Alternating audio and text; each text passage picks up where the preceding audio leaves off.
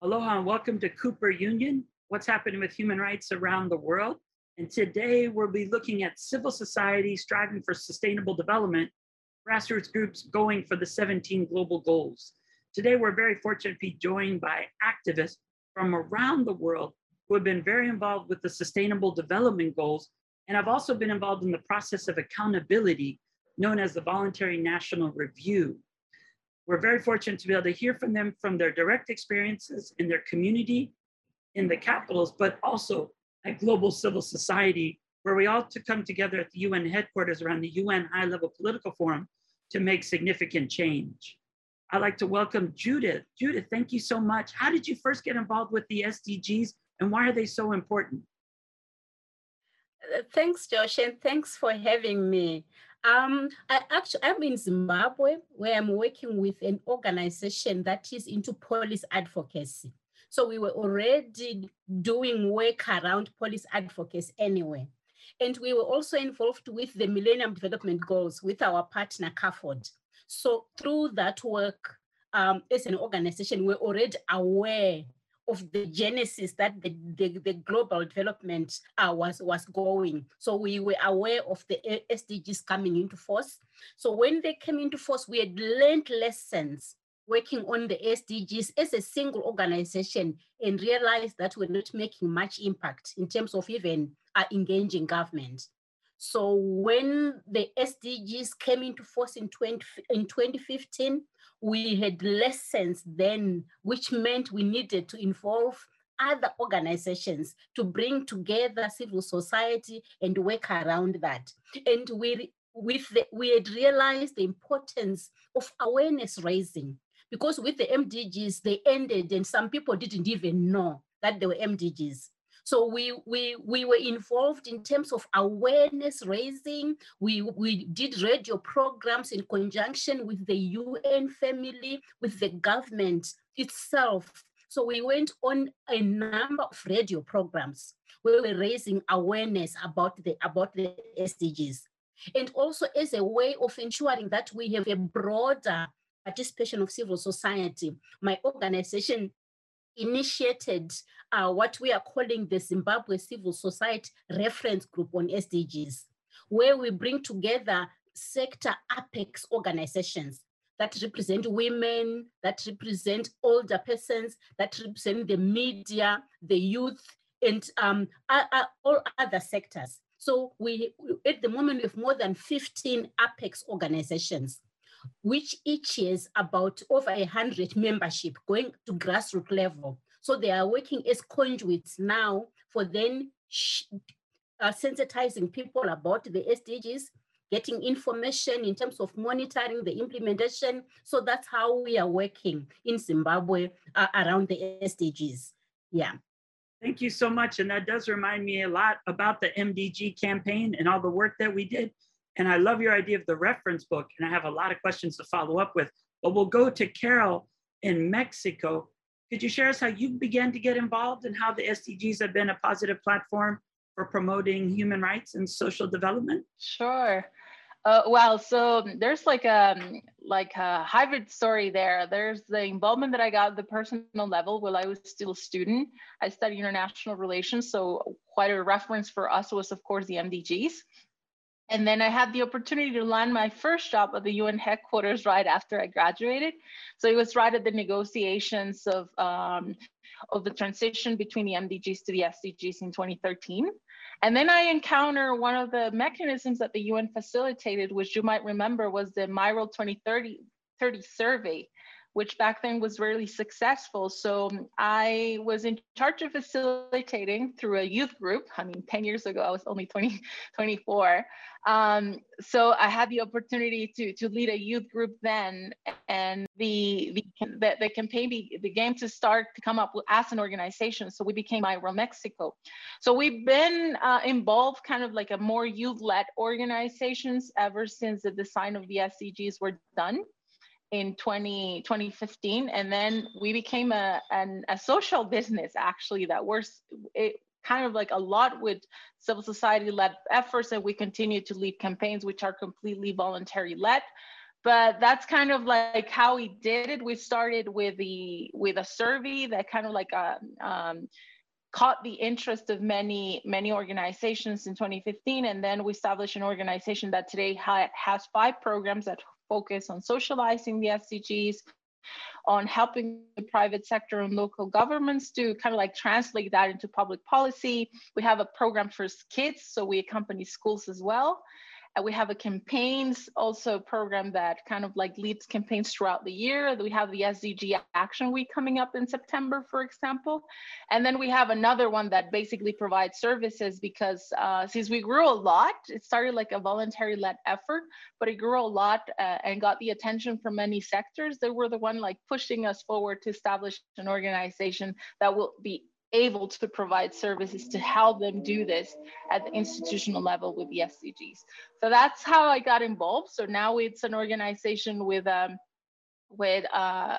least 37 people working on the 5 different programs that we have, and we have more than 100 member organizations, and we still have a lot of volunteers leading different efforts with the SDGs. So it's kind of like a crazy journey, but that's how it started. Although that's an excellent example of really actualizing the 2030 agenda at home. And it's exciting because we also did those surveys. I remember doing those surveys at Earth Day and different events. And it was just a way to begin the conversation around the world. So that's exciting, but I did too. We'll now move to Kathy, who's focusing on the SDGs in China. Kathy, how are you and how did you get involved with the SDGs? And why are they so important to you? Yeah, and first, thanks for having me as well.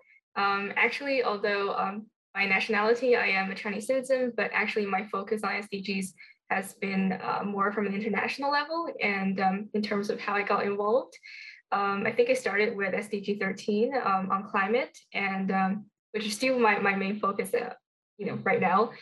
So basically, I follow the SDG 13 from the youth perspective and also from a women and gender perspective.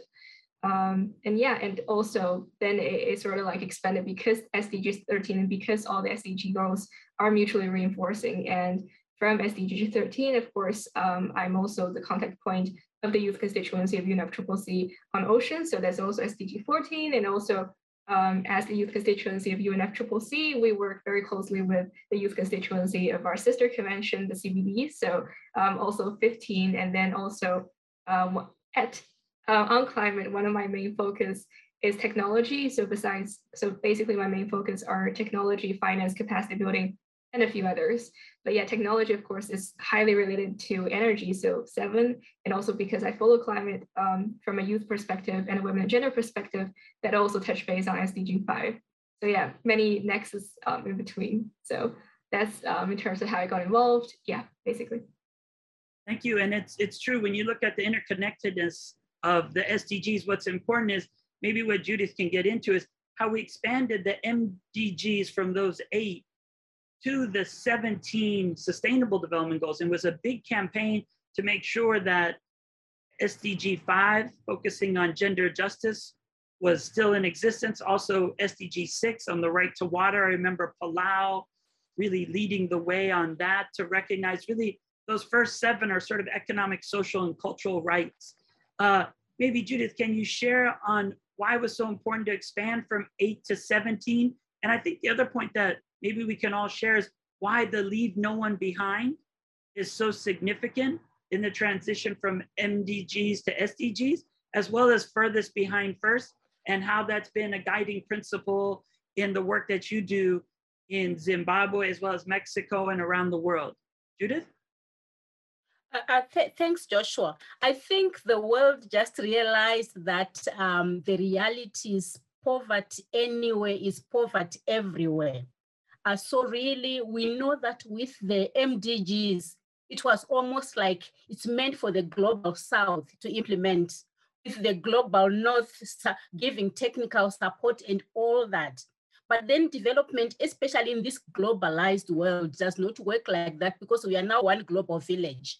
So if there's negligence in terms of addressing whether it's human rights, whether it's poverty, whether it's gender issues in one corner of the globe, invariably it's going to affect and impact in one way or another to the rest of the world. So I guess that was the realization. So really, I think it is important that by broadening the SDGs to cover all aspects of human life and to ensure that it's development for all, not leaving anyone behind, and that all the UN member states that signed onto it are committing to implement for themselves and by extension for the rest of the world.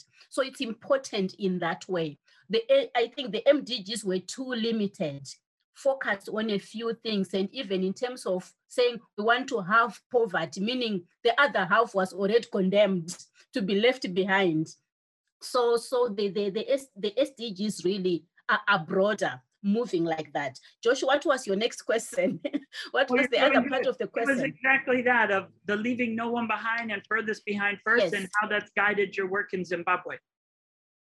Yeah, it guides our work in the sense, like what I shared with you with the reference group, where there are organizations that work at grassroots level, doing various interventions. Some are into direct support, some are into provision of services, and it's mostly for the marginalized. And especially drawing from Zimbabwe, where the economy is not doing very well. So while it is the government's obligation to meet the needs of its people, it always fails to do that. So civil society comes in to complement what government is doing. So the SDGs are really key in that it gives room for civil society to come in and fill the gap, the development gap that is left by government's inability to meet all the needs of its people. And because they work, most of these organizations work at grassroots level, it means those that are usually left out in the national development interventions, they have an opportunity of their needs being addressed through the work of civil society. And when you are informed and you are premising your work on the leave no one behind, it means there is that consciousness that we need to have everybody on board. So civil society plays a key role in terms of complementing government efforts to meet the needs of the marginalized. Thank you. And Carol, can you share the same response looking at Mexico and the work that you're doing there? Yeah, I think that from the very design of the Sustainable Development Goals, it was clear that it got people's attention to participate. I mean, the numbers were there, the stakeholders were there in a demand. Even if you go back to September 25th, when Malala and a few of us were there, the call was clear, like,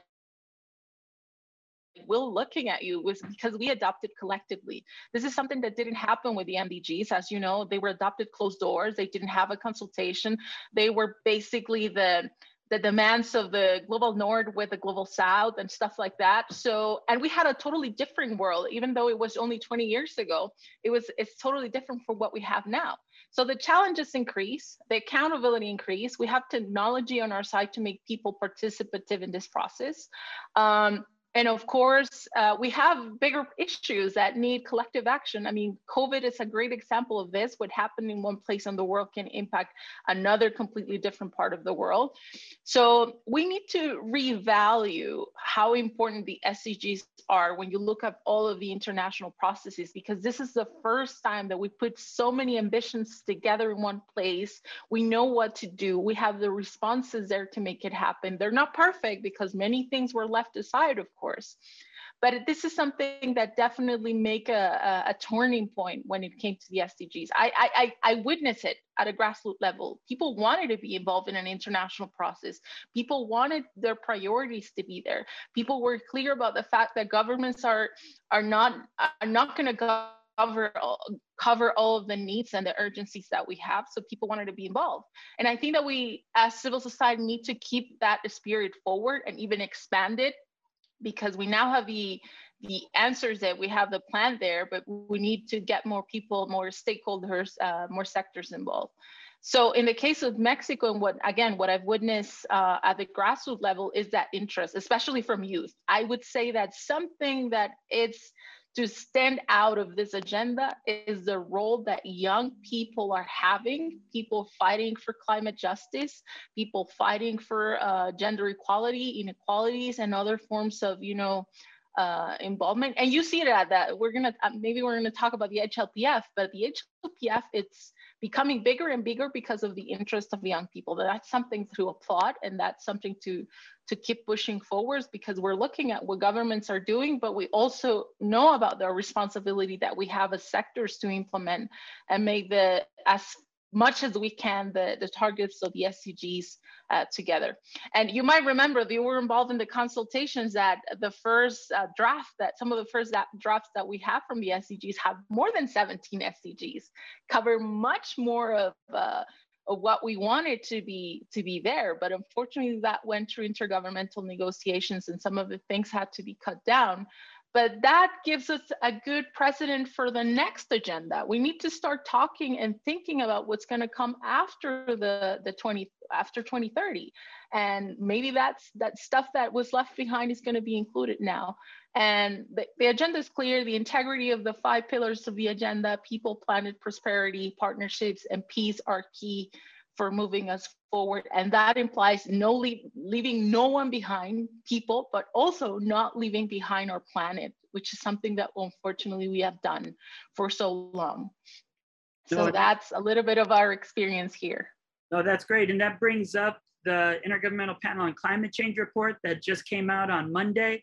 It also highlights really that we have economic, social, cultural rights in the SDGs. We have fair economy, we have climate justice, and we have peace, justice, human rights, and partnerships, new partnerships where we all work together, where it's not that traditional development model that existed that didn't really empower and engage people.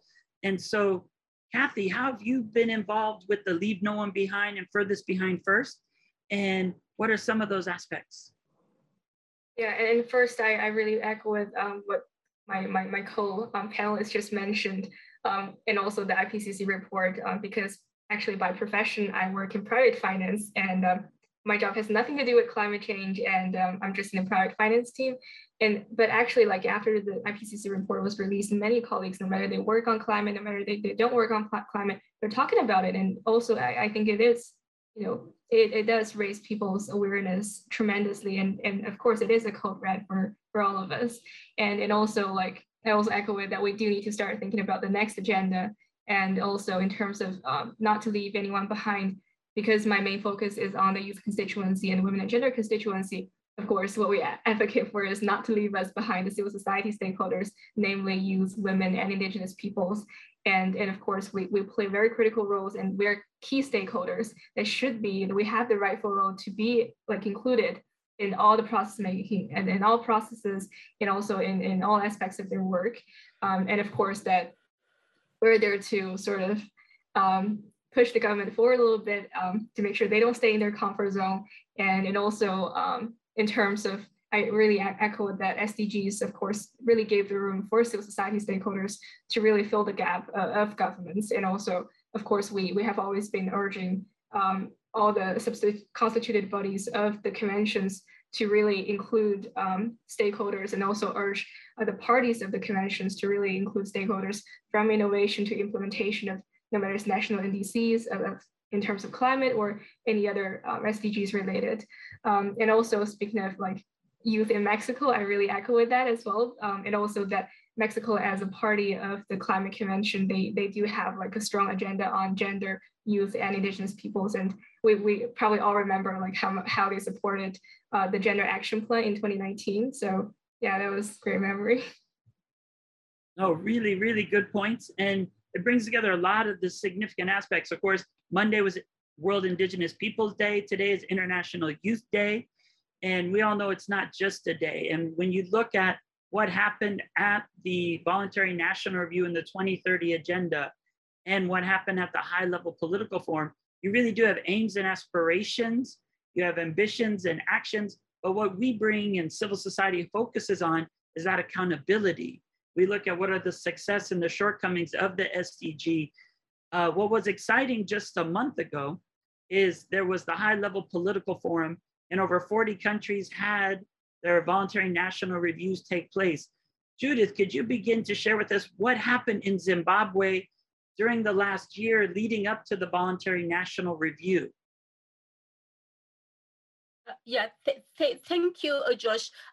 Actually, what happened in Zimbabwe, there was a lot of excitement precisely because the government was presenting its second voluntary national review.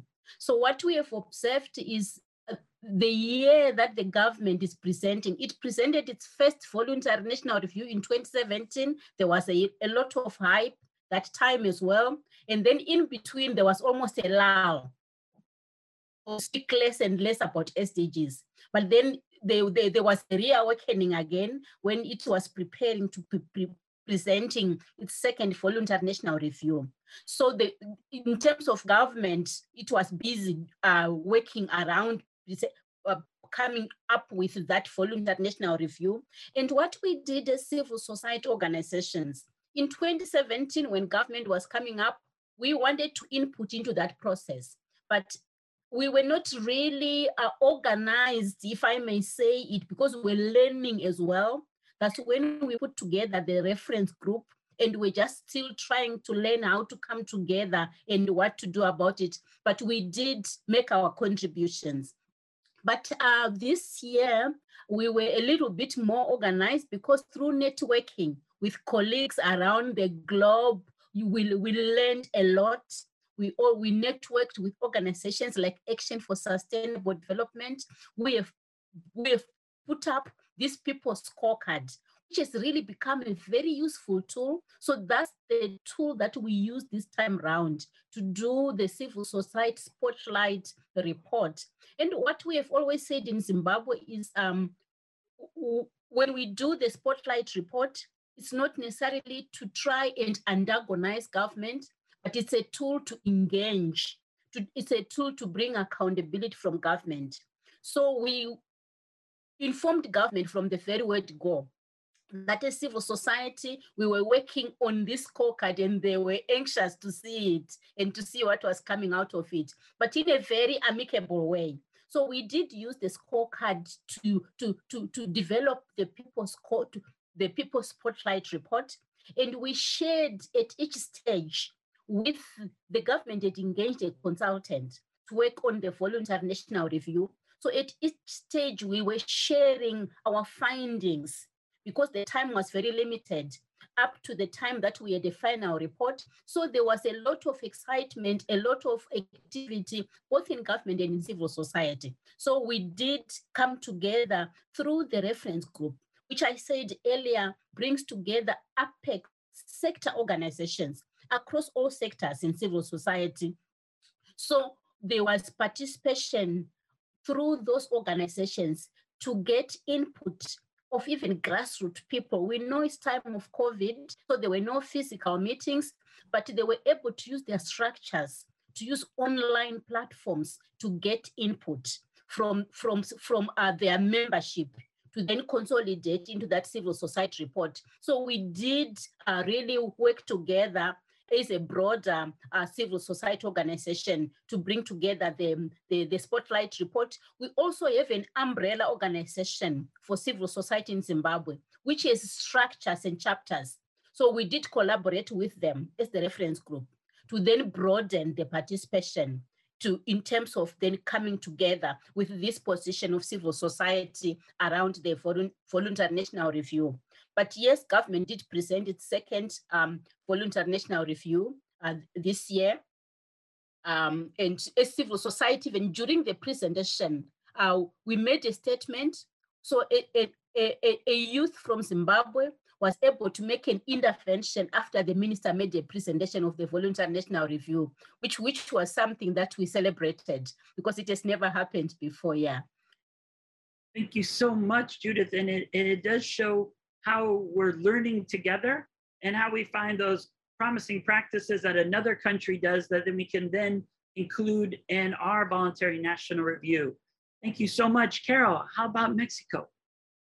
Well, this was Mexico's third voluntary national review, but it was the first time that this administration presented VNRs. We had a new presidency coming in 2018, so this was the first effort of the administration to present its progress and hopefully challenges of SDG implementation. So there were several interesting aspects. I mean, we had the formal procedure that kind of like included civil society in several consultations towards the construction of the report. So those happened and we participated on those.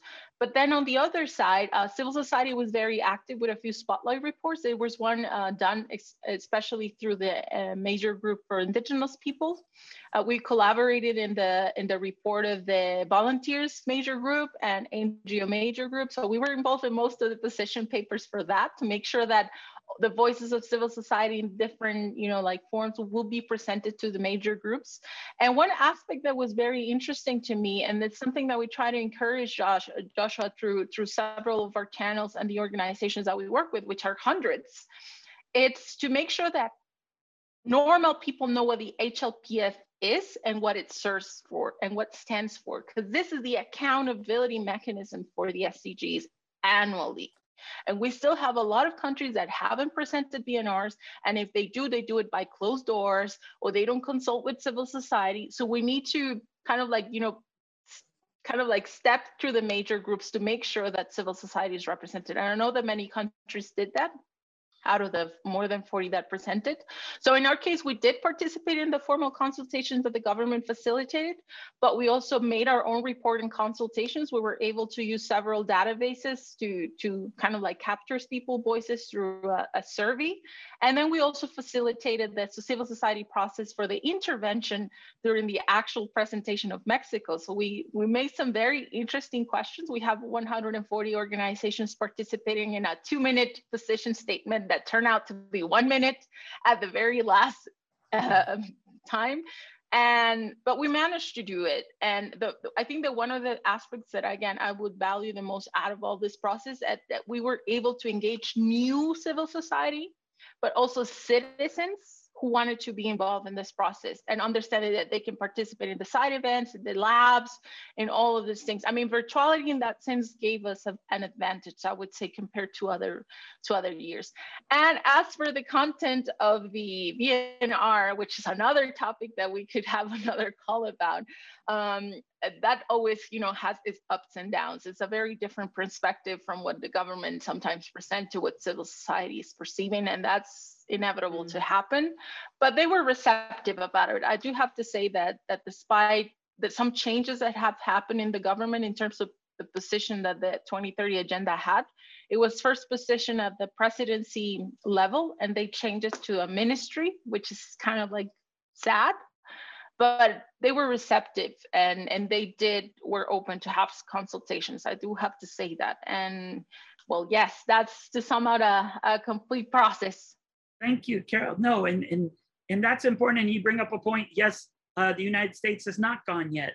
So in Hawaii, we organized the voluntary local review with over 100 civil society. And the point you brought up, as well as Judith, is those VNRs are too short. So we did a 90-minute VLR, voluntary local review, bringing together public, private, and public elected officials to actually have a deeper discussion about the SDGs and the Aloha Plus Challenge here in Hawaii.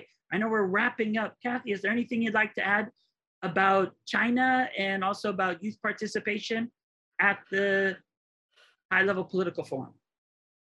Yeah, I think because of course this year is quite important for China in terms of sustainable development because of the COP15 of this CBD. I mean, at least we hope that will take place as planned. Of course, it is a great opportunity for China to show their ambition, but of course, there are also concerns, like we mentioned in the VNR, that in our MGOS statement, that of course, we do appreciate their efforts in terms of like alleviating poverty and also a few other aspects. But of course, that many of our questions in terms of civil society engagement have been more or less ignored according to their answers. So yeah, there are definitely challenges ahead. We definitely have to continue organizing. Mahalo nui. Thank you, civil society and amazing women leaders from around the world for sharing stories about the successes related to the SDGs, as well as new initiatives to improve our daily lives related to development and peace. Thank you. Thank you. Thanks, everyone. Thank you very much. Thank you.